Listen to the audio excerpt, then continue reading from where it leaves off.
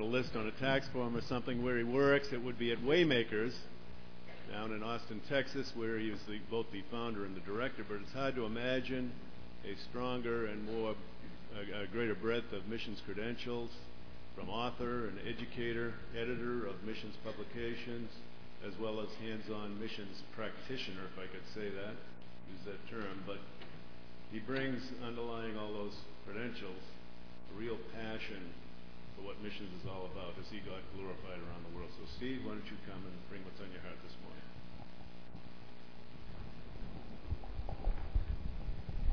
Well, it's a real joy to be with you in this fine New England day.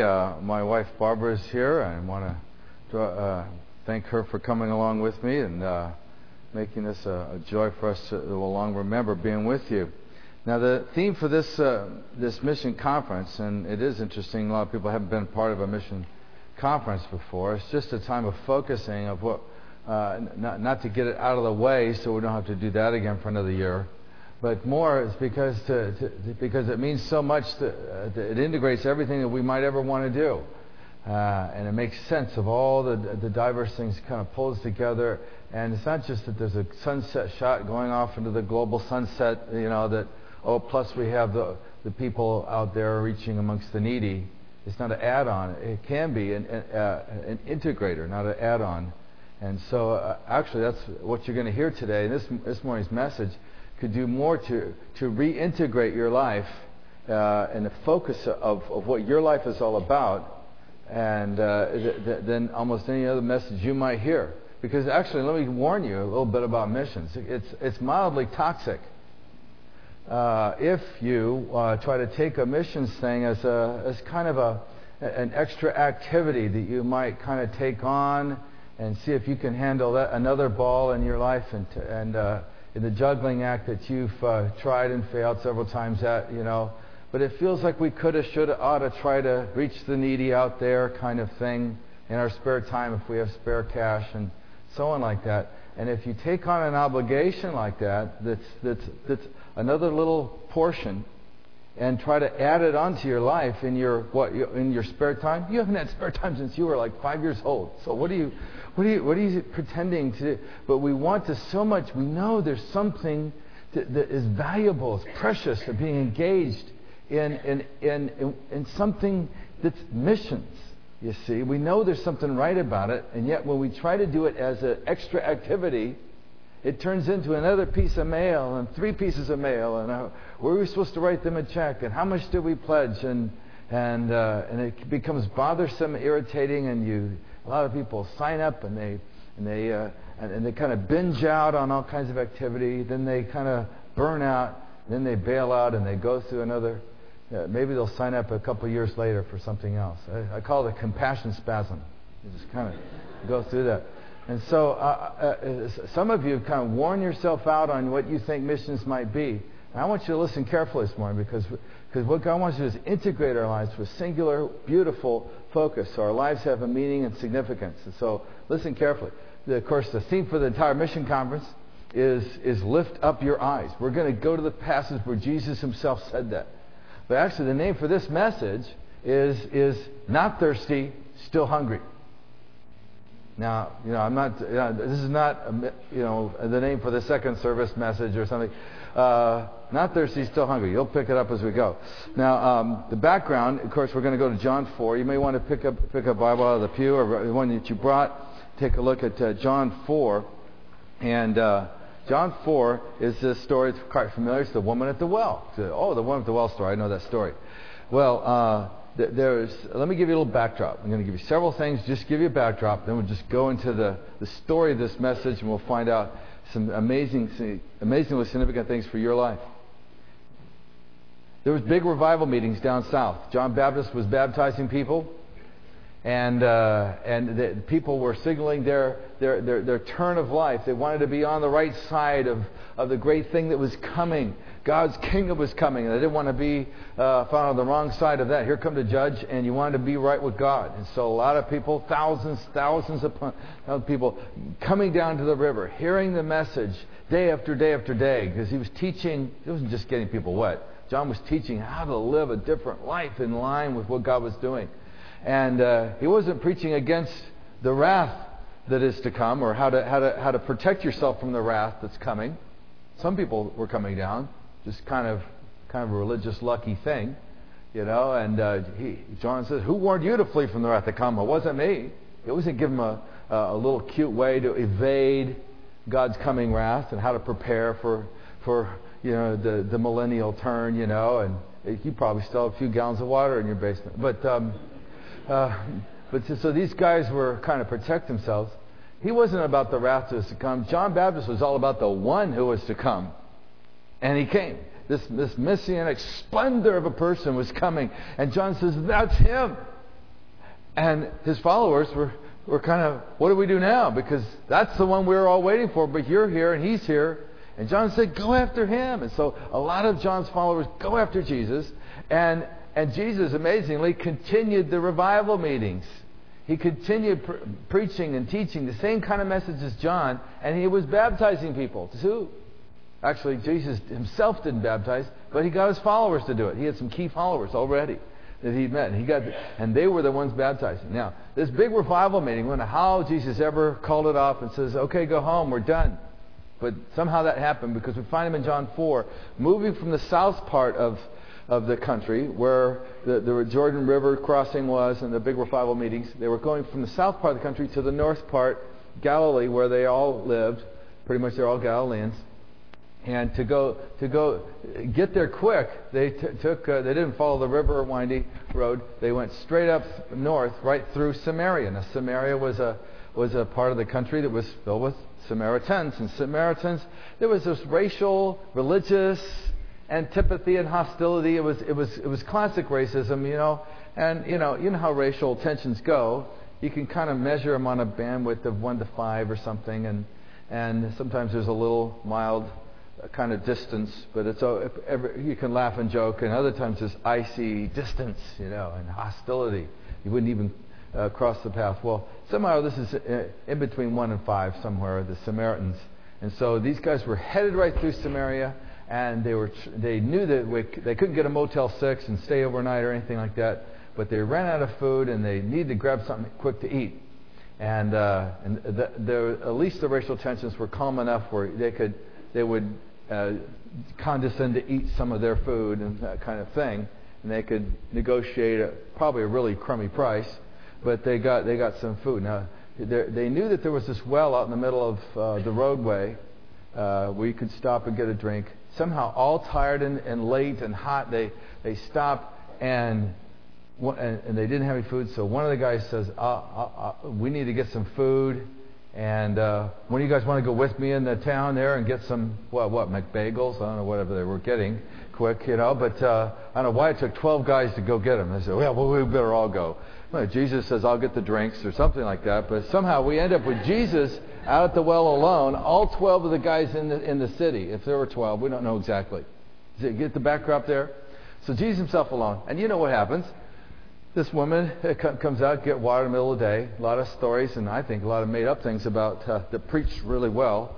But I'm not so sure how true they are, but because they're all speculation pretty much. But this woman, she comes out, and Jesus engages her in conversation about living water. And you've read this, you know this, and Jesus says, if you knew who I was, you would ask me, and I would give you living water.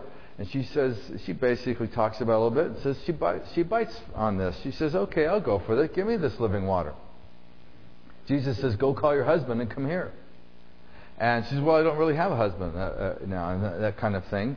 And actually, Jesus says, yeah, you're right. You've had 5 husbands, and the one you have is not your husband now, the person you're in the household of. And the woman said, I perceive you're a prophet. And what she wanted to talk about was the temple. She wanted to know what this temple was. Now, I just want to recast what this woman's all about, because she's often been talked about as if she's a very immoral woman, kind of slept around and all that kind of thing, is a kind of a serial marrier, and I suppose that could be possible and plausible. And you know how you'd feel about somebody. What if you're a temporary office worker, get to work, a new office, and there's one next to you. Hey, I'm Doris. I'm getting married next Thursday. We may move it up to Wednesday. It's my 5th. You want to come? What would you think of Doris? You'd have plans, you think. Maybe you don't want to just show what. And what would you think of Doris? In our society, you would think would have great admiring, thoughts of great esteem for Doris and her proclivities. What would you? So we know what that kind of lifestyle might be like. Well, it turns out I think we've overlaid those kind of speculations and thoughts on this woman. Because let me ask you a question that you probably already know the answer to. Maybe you haven't thought of it before. Who did the divorcing in that day and in that culture? Oh, you know the answer. Some of those said, the men did the divorcing. So how is it this? In that society, still to this day, the women don't have any say-so and stuff like this. They don't have conversations like, John, I just don't think it's working out. If we had more space, if we just kind of lived separate, I think I could kind of get focused and regroup. Maybe we need a little time apart or something. This is not the kind of conversations go on in Jesus' day in that society. It was basically the man had the total right, and it's wrong that they'd have this, to just send the woman away. Maybe she was shaming him because there's no children. What if she was just barren? The grounds for divorce. Right? And then get any children out of you on your way. And so it's just as possible, more likely, that this woman is an abused woman than she is an immoral woman. And so what about the guy she's shacking up with now? We don't know that. She could have attached herself to a household, saying, I'll carry water, I'll do anything, I'll just help with the scullery work. Just please don't throw me out on the street with the shame of having to become a prostitute and walk the streets. Could be that's what's going on more than anything else. Now, just as plausible as any other. Well, my point doesn't hang on that point. I just want you to wake up to a different kind of things maybe going on there. Which is why this woman, knowing how things work in her society, she hears Jesus talking about something wonderful coming forth. A new, some sort of living water. So she wants to talk about the temple, and I could speculate. I have some ideas about what that is, but I think she's going for it. She basically says, "Okay, if I join up with what you're doing, if I say yes, and you open up some sort of religious way of walking with God for me, and all that kind of thing, something like that, how could I ever really belong to anything? I'm barely hanging on to my society by my fingernails. They won't even let me in the door in your whole system." You see, that's what she's playing for. She's not trying to smokescreen and change the subject, as some have guessed. I think she's getting right down to it. She says, don't tease me. I can't become part of what you're doing. At the heart of it, I can't become a worshiper along with your people. You have rules that exclude people like us. And Jesus says something amazing. I love this. He says in verse 21, he says, "Woman, believe me. An hour is coming when neither in this mountain nor in Jerusalem shall you worship the Father. You worship that which you do not know. We worship that which we know. For salvation is for the Jews." Oh, excuse me. Just misread that kind of on purpose. What does it say? Salvation is from the Jews. It's not for them. And Jesus knew exactly that. He says, now it's bursting forth. The salvation God began with the Jewish people is going on everywhere. And that's why Jesus knows what time it is. An hour is coming. It's so soon that it's already started. The hour that is coming, the crescendo, the finale of history, the great thing that God is going to finish, it's already begun. This is an early time zone. It's already earlier than you think. It's already later than you think, actually, is what he's saying, excuse me. Right now, and it's coming to you soon. When true worshipers, listen to this, shall worship the Father in spirit and truth. And why would we ever think people could do that? Because they attached themselves to the right guru. They found their own way up to the mountain. No, it says, for such people, the Father seeks to be His worshipers. And Jesus, the heart and soul of what Jesus was seeing. If you lift up your eyes, you're going to see this. You're going to see not so much needy people. You're going to see a seeking God. And Jesus, with the centerpiece of Jesus' life, was this Father that was seeking something and unfolding this purpose over aeons, over generations, over centuries, over millennia. The Father seeking worshipers from every tribe and tongue. He's gone to expensive, extravagant purchase price. So the blood of His Son to purchase for Himself people to be priests, to Him, men and women and children, to serve Him and to worship and to honor Him and delight Him and to obey Him, to be His lovers, to be the ones that delight in Him, to be part of His faith family. He's purchased them. You can't ante up that price any further. The blood of His Son. And the Father is so earnest, so zealous, so seeking after this. He's going to find them. Well, can you imagine God just saying, I searched all over, couldn't find anything. I just couldn't locate it. No, this is the kind of seeking where God is so earnest and zealous, He's going to get it. And He's going to get some from every tribe and tongue. And Jesus knows this is why history is taking so long. It's because God is unfolding His purpose, and it cannot fail. That He will find and seek out for Himself and gain to Himself worshipers from every tribe and tongue. You could sooner slow down a freight train going by. I know you put pennies down there, but maybe you thought, well, what if I just slow that thing down? Can you imagine? I'd like you to somehow to feel the immensity of this thing. You could sooner slow down a speeding freight train than you could get in the way of God seeking worshipers for Himself. He's so after this. You have a passionate God.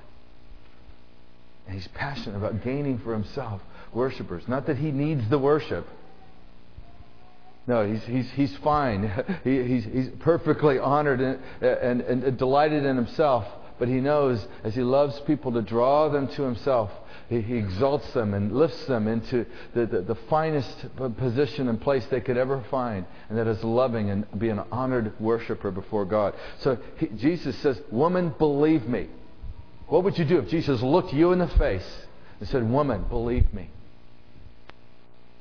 I think you would. I think she did. And she's adding it all up. She's putting it together. And she says, well, I know everything's going to wrap up. She knew some stuff. She knew some stuff about the background. That was the amazing thing about the Samaritan people. God had prepared things with the Samaritan people. This wasn't just a blank slate situation. She knew about there's a Messiah coming. And He's going to finish it all. He's going to pull it all together. What you're talking about is so good, but I think isn't that part of the messianic splendor at the end of days, the end of the age that's promised by the ancient prophets? Isn't that what's going on there? So when the Messiah comes, I can buy that. And Jesus says, I who speak to you am He. Wow, what an amazing moment. She's got to be thrilled. At that very point, verse 27 says, you know it was a moment because it says at that point, that very moment, His disciples come up, bags of stuff, so grumbling about the rotten price they got, and these are 5 days old. This is really, and kind of, we better eat quick. We got to go. I don't know if we can make Capernaum. No way. We can barely make Nazareth. My uncle will let us in, so let's go. So they're eating. It's that kind of thing. So but wait a minute. Who's this lady? Have you ever been in a situation where you know what people are thinking, but they're not saying it? Kind of an icy, awkward situation. Almost like those cartoons, little bubbles. Bup, bup, bup, bup. And you see the thoughts. You can read it. They're not saying it. That's exactly what verse 27 describes. Because they come up and no one said, what do you seek? Which is, they're glaring at the lady. What do you want, lady? And some of them were staring at Jesus, saying, what are you talking with her for? But no one said anything. What, 10 seconds? 12? 15? People looking, glaring, bewildered, And finally the woman breaks, not the silence, but she says she leaves her water pot and goes off. Well, she doesn't just go away. She goes into the city and says something to the men. Why did that woman leave her water pot and go into the city and say something to the men? I've asked a lot of people to think about this. And always something new, possibility. But some people think, well, she's all excited, wants to go tell everybody. Okay, fine. That's probably it. Well, she's a good hostess. well, you wanted a drink, but there's 13 of you. So here, keep the water pot. Let's just drink. I'll come back for it. Could have been. I think she's being obedient. What's the one thing Jesus had told her to do? Go call your husband and come here. Tricky endeavor. But that's exactly what she steps out to do. Because she says she leaves her water pot and goes into the city and says something to the men. Not to the people, the men, the leaders of the community. And what does she say? She said, come meet a man who told me everything I've done. She knows this is the Messiah. She believes. How is she going to come in there. A woman, even the finest, highly esteemed woman in the community, couldn't tell the men what's going on here, because women didn't have that kind of leverage in that society. And so she's just brilliant. She says, "Oh, what do I know? This guy claiming to be the Messiah and all that, what do I know? Some of you men ought to come out and check him out because, you guys know more," or something like this is going on. Come meet a man. Plus, he told me everything I have ever done. So 6 guys going, "What?" We were there, and so it's just brilliant move on her part to leverage, the leaders of the town. And look what they do. She gets it moving quick. They don't go, "Oh yeah, you met a Jew this time, fine, right? Would you quit hanging out with those people?" There are all kinds of religious somethings. No, these guys quit what they're doing and step out. That woman she knows the ways of men and women and leaders in society. She knows, like most people on the undersides of society, they know how things really work. So she works that one brilliantly. So to be continued on that count. Meanwhile, they're having a picnic by the well. And they're eating their stuff fast, and they got to make Galilee by sundown. Jesus hasn't eaten anything, and so one of the guys politely kind of control. The kind of guys that are the watch keepers in the group. It's like, "Come on, we got to go." Who was that? Bartholomew. Anyway, Bartholomew says, "Jesus, Rabbi, very polite. Need to eat up. Let's go. Back out. We got to roll here, just like you were leading us here." And Jesus says this, "I have food to eat you don't know about." Well, that got them all talking. What, have you given him something? Did he bring something? Has he been breaking bread again? You never know about Jesus. And one guy says, "I think this is one of these attention-getting statements," which it was. And then Jesus said what he wanted to say. He says, "My food is to do the will of him who sent me and to accomplish his work." I've never found anybody that's had that verse underlined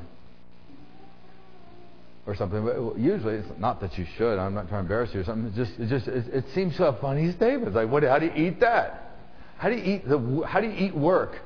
You eat in order to work.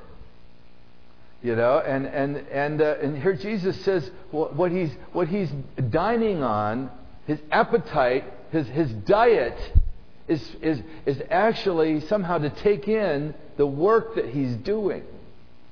Maybe you've been part of you've heard of seminars. Maybe you've gone to them where you take this little quiz and all that, and they say, "Oh, you'd be a perfect florist who's also an accountant," which doesn't sound right, But you go, "Okay, whatever, So I'd be a perfect architect." It says my little proclivities and tendencies, and so on, or being around people drains you, or being away from people drains you, or that kind of thing. This energizes me. And so I'm going to be a student because that energizes me, or something like this. Well, it turns out Jesus is basically saying something like that. I guess it sounds like it. That doing this particular activity, it sounds like, actually energizes him. And usually, and he's getting their attention. He's saying the diet I'm living on. But what he's really hearkening their attention to is the motivation, the fire, the engine inside me. What fuels me, what integrates me, what lays me down at night, what wakes me up in the morning, what thrills me, what keeps me, what I'm zealous after, what keeps me burning, and not just like lighting a match, what keeps increasing in me. It's not just for a perpetual motion, absurdity. I'm thrilled with this. The more I do, the more I'm thrilled to do it more, to accomplish it, to finish it, to fulfill it. Is the will of him who sent me in this kind of way in order to accomplish his work. He's not just doing activity, it turns out. He's not just saying, "I'm doing God's will. Whatever he tells me to do, I have to go do."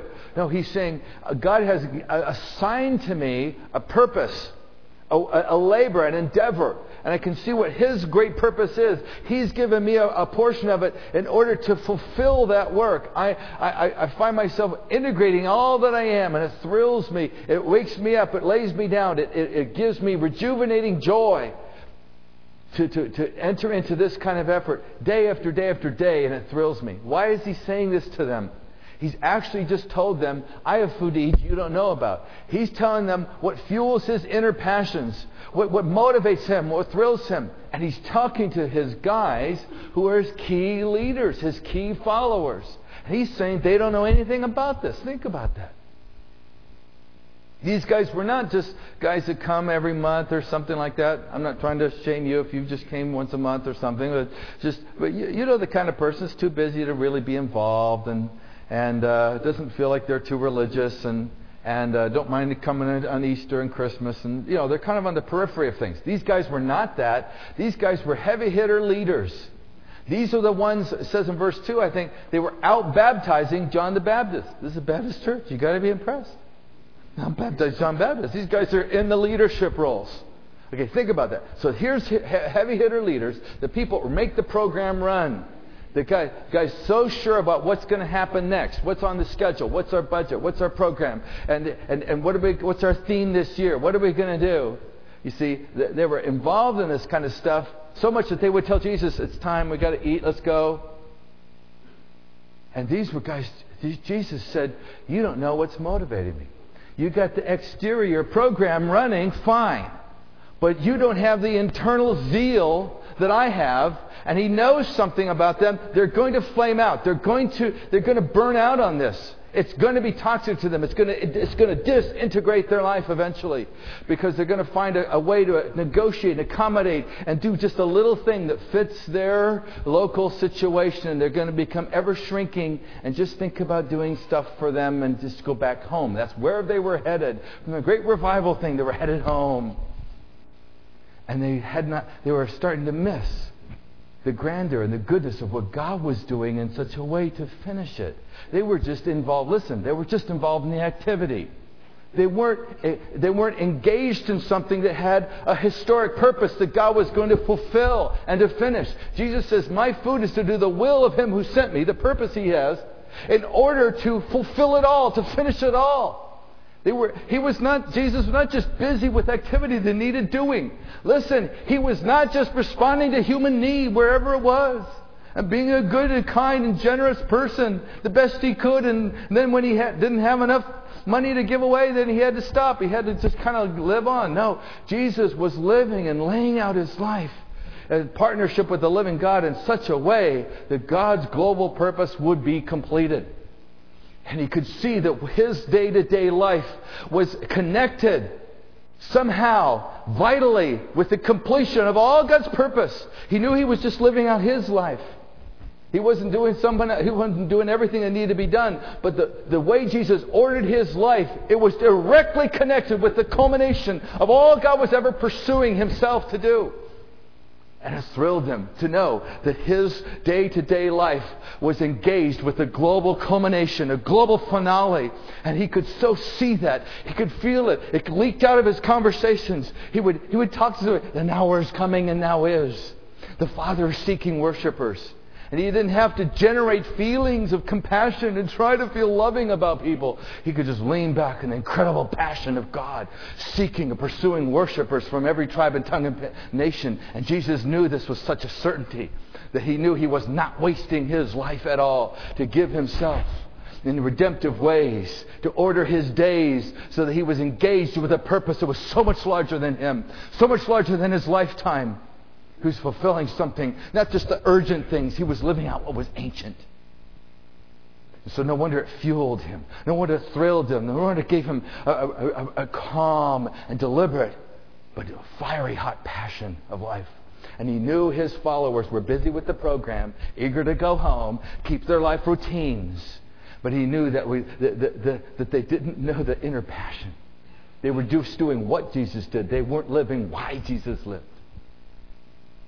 And He wanted this. He wasn't scolding them. He wasn't saying, oh, you guys, you schmucks, you don't know what you're doing. No, He was inviting them. He was using this whole event to wake them up, to open their eyes, to appetize them somehow, to sink their teeth into something hugely significant with their lives. And I think He wants to do the same for you. We don't have time for me to generalize and talk about us. I need to talk with you. I need you to listen to what the Spirit of God is saying in your heart right now.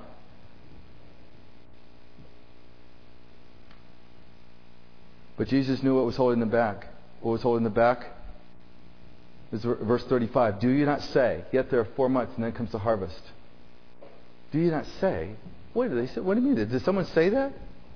No, that was a proverb. That was a little saying they had. Verse 35. They had a little proverb.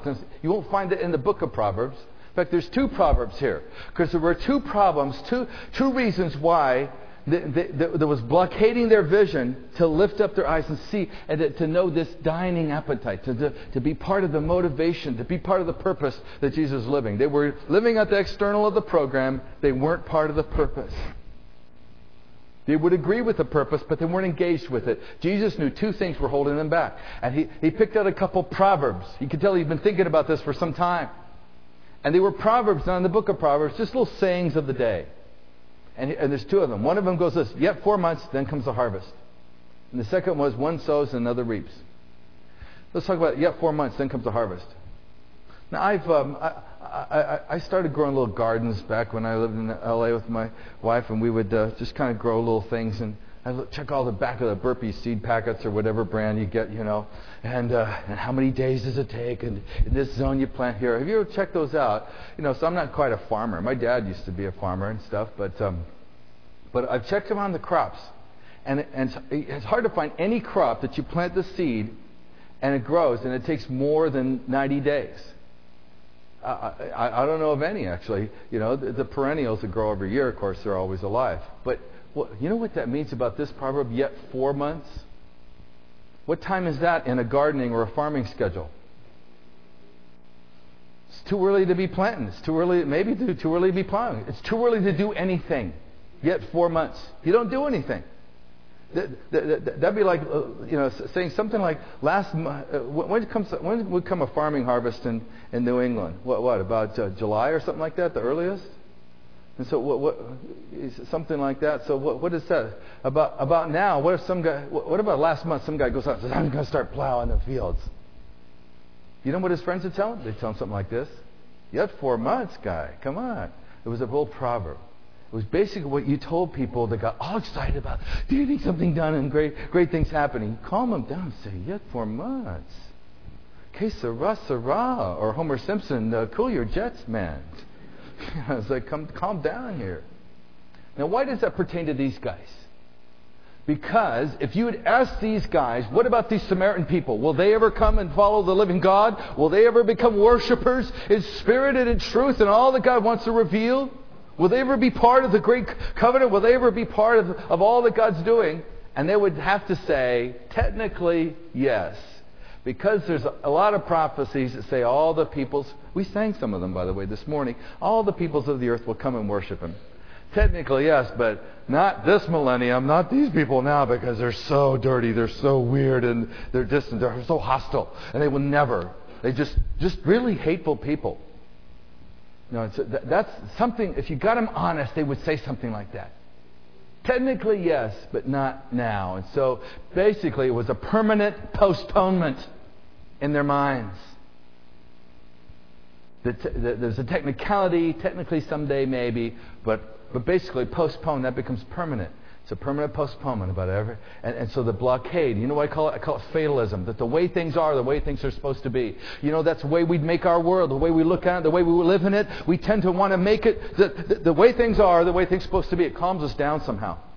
I call you to courage to look at your world, and it's not the way God wants it to be. And He's changing it every breathing moment. He's transforming it. He's pushing His purpose forward, onward, inexorably. He's going to accomplish something that changes the earth. The world you live in now shall be different. And it is different now than it was a generation ago. It shall be changed. There shall be some from every tribe and tongue that will worship Him, honor Him, live out Christ's character. This cannot fail and must come forth. I'm not saying utopia. I'm saying an evangelized planet where some from every tribe and tongue are worshiping followers, living out His character in every tribe and tongue and place and people. Every language, every lineage shall follow Him. You live in that kind of certain world. But it's easy just to look out and say, these enemies, these hostile, these weird people from such and so, and we're out there and so poor and so... And it's easy to just to write them off as a permanent postponement and say, yet 4 months, then comes a harvest. Yeah, whatever, sometime. Especially people nearby. Especially the Samaritans who were actually people that shipped in by some imperial thing and half-breed into the situation. It's easiest more than for any other people to kind of reckon the people nearby you as more distant from what God's going to do. Yet 4 months then comes up the fatalism. And Jesus says to this, lift up your eyes. And He's not saying, would you take a look at those needs? There's people all around us going to hell and harvest, and we don't get it. We don't do it. No one will. This is not a hand-wringing time saying we can't get good help. This is typically how this passage is preached. I can't see it. I can't see it anywhere in it. It's just radiant with hope. Lift up your eyes and see what God is doing. And you know what they did? If they lifted up their eyes, they would see verse 30 happening. What's going on in verse 30? The men that Jesus told, go get your husband and come here. At least 6 guys, probably a dozen or more, were coming out of the city. And they were coming. They were coming with sticks, going to beat these guys up and get out of our well. No, they're coming to inquire. What is this all about? The Messianic. There's a way to worship in spirit and in truth that we can get in on this. What are you talking about? Something about our families are going to be healed, which is amazing. You know what these guys did? You check verse 39 out. They said, we believe in you just because what the woman said, it intrigued our hearts. But many of us believed. But we want you to come and tell the whole city and talk about it a while. We got to hash this out and see how we could really live this out. And Jesus stayed, and all his guys, they camped in that town, lived in homes, honored guests for 2 to 3 days. You see, and then the people said, we've heard for ourselves. And we believe. This one is, look at the conclusion, verse 42. What these Samaritan people come to the conclusion. This one is, who do they find out Jesus to be? That this one is indeed what? The Savior of the world. I don't think they should say that unless they felt themselves somehow saved. Saved from their own predicament and problem. Jesus' followers weren't looking for Jesus, the Savior of the world. But Jesus says, lift up your eyes and see that God is drawing now people to Himself that you may have written off. It's time. That's what Jesus is saying. Time blindness is later maybe. And Jesus is saying, the hour is coming and now is. And so Jesus, let the Holy Spirit speak to you that you live in a crucial, pivotal moment in history. It's a crucial moment in your life where He's placed you nearby people who He's drawing to Himself. If you lift up your eyes, people are more eager and seeking after God than you'd ever believe. You say, not that guy at work. Well, I want to challenge you to do something about that guy at work and those people that live nearby and those people down the corner around the way and all these new foreigners coming to your children's school, don't know English, and all kinds of problems. They seem to be. What if God's drawing the world to Himself?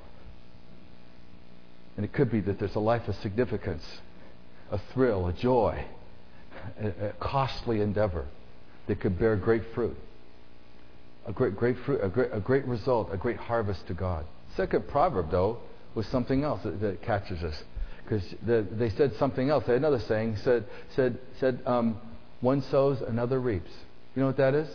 It won't find the book of Proverbs. That's an April 15th kind of statement. Boy, we do all this work and it comes to nothing.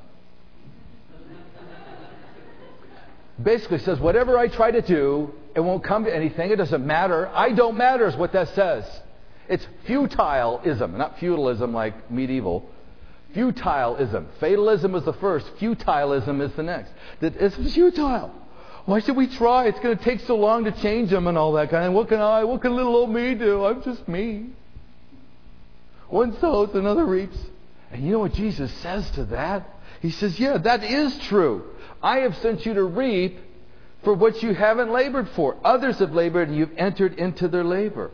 So he's saying you're joining in with what others are doing. It all doesn't depend on you. Do you realize what the assumption behind this proverb is? Well, if anything's going to change, I'm going to have to do it. If you carry that around, do you mind me just telling you that, I know this isn't you. You just have a friend who gets this way. Well, if anything's going to have to do it, I'm going to have to do it. You can't trust anybody. You're going to have to do it. So this is the way your friend thinks sometimes. And you know, your friend's a little arrogant. It all depends on them. And you just wish your friend would just calm down and just do their part and trust that others can fill in their part. Don't you think? Don't you wish people be more like that? And so maybe you challenge yourself at that point. Because actually, you know what we do? We just give up entirely. If I can't do it all, if I can't change the world personally, Why should we even try? Would you please just do your part? Jesus is welcoming you into the labor of others. He's welcoming you. Your world is changing, but it doesn't depend on this church or you or the mission committee. Do your part, and it's a wonderful part. It'll be a pivotal part. It'll be a wonderful deal. And just you giving yourself to one other family, God could leverage huge things out of small obediences. So how can we live to break the fatalism, to lift up our eyes, and to see what God is doing, and join Him in it? How can we break out of the futilism, and it all depends on us, and we just do little teensy bitsy things? I'll just close with this. Just a summons to just two summons. First of all, you need to be somehow lifting up your eyes, your vision, to see what God's doing and join Him in it. How do you do that? Well, I think the simple, greatest way, I've said this last night, I'm going to say it again, is you will see as far as you've prayed. I want to challenge you to be asking God to fulfill His purpose. But listen, some of you feel like a failure in prayer, and I have time to give a whole seminar on prayer and stuff like that, but it's really simple. A lot of us have simply prayed about our problems. Instead, God wants you to pray toward His purpose. Say that again. Most of us have just ended up praying about our problems. Instead, God wants us to pray toward His purpose being fulfilled. That will rejuvenate your praying more than any other simple thing. To pray with biblical hope for what God's doing in other people's lives instead of just praying about your problems. Most of our prayer meetings, they come up with just request management, I call it. What about any requests? Well, Aunt Doris, she's sick again. I thought she died. No, they're still running tests. Well, we'll just pray for the Lord to watch over her. Like God's not watching or something. Amazing the banal and superficial ways we pray for little requests that we know don't matter much. Or the desperate, urgent things that are all about us. Could I welcome you to the adventure of seeing what God's doing and asking Him to fulfill it in the lives of people all around you? Now, I mentioned it last night. I'll say it again. I brought some prayer guides. And I'm not trying to sell books. I would give these to you if you would use them. But if I give them to you, you wouldn't value them. So this is called Seek God for the City. It's 40 days of prayer. There's about 100,000 people using this now. This is going on right now. Some of you may have it. I think this is day 12 of the 40 days to Palm Sunday. This is only a couple bucks. Get this. $2 is pretty good for any one prayer you might ever pray. These are some of the most practical prayer guides we've ever done. Simple scriptures and street-tested prayers. There's 6 kinds of these. They're a couple bucks each. You can get a set for cheap. But my point was, again, I don't care about selling you books. I want you to pray different, pray wiser, pray simpler for God's purpose to be fulfilled in people's lives. Find any way to do it you can. And you'll lift up your eyes to see what God's doing and the people at work and the people all around you. Somehow you'll see God bringing people to Himself. Second thing, link your life with others. See, the first one is about fatalism. If you start praying for what God's been doing in people's lives, you'll break the idea out of your mind that they're stuck and they're going to stay that way or they're not worth saving. You'll start seeing God's unfolding wonderful things in the story of their lives. And you'll see it when God draws them to Himself. Second thing is regarding this futilism. Would you link your life with others? Would you become aware to live large somehow? That's what this mission conference can give you an opportunity to somehow become freshly aware of what other people are laboring, and you can join in that labor. And I want to challenge you to some of you just take initiative and rise up and do something locally. There's a church in Nashville that found there's a lot of Kurdish people. This is 10 years ago. When Saddam Hussein was just massacring Kurdish people, they had to leave. They had to survive. And thousands of them washed up on the beach in Nashville, Tennessee, and some of them in Dallas. And a few churches noticed all these Kurdish refugees, and a few kind-hearted souls engaged the rest of the congregations to provide houses for them and relationships. And it seemed to be kind of cool toward the gospel, but they just kept persistent in loving these Kurdish refugees that came into their community. And right now, some of you are doing the math and realize that's like those Cambodians, that's like those Vietnamese people, that's like those people from India nearby, that's like the people that run the hotel nearby, they're from Pakistan. And you're thinking, yes, I want you to think that. But what they found is that as they began to give themselves in relationships, and it took years to develop, that they began an opportunity to visit some of their Kurdish friends in North Iraq. even during the darkest of times. And now, I just got some fresh reports. You should see the churches being planted in Kurdistan, in northern Iraq, and in southern Turkey, and Syria. There's movements to Christ that these people, ordinary people, you'd look at them and say, they're more ordinary than normal.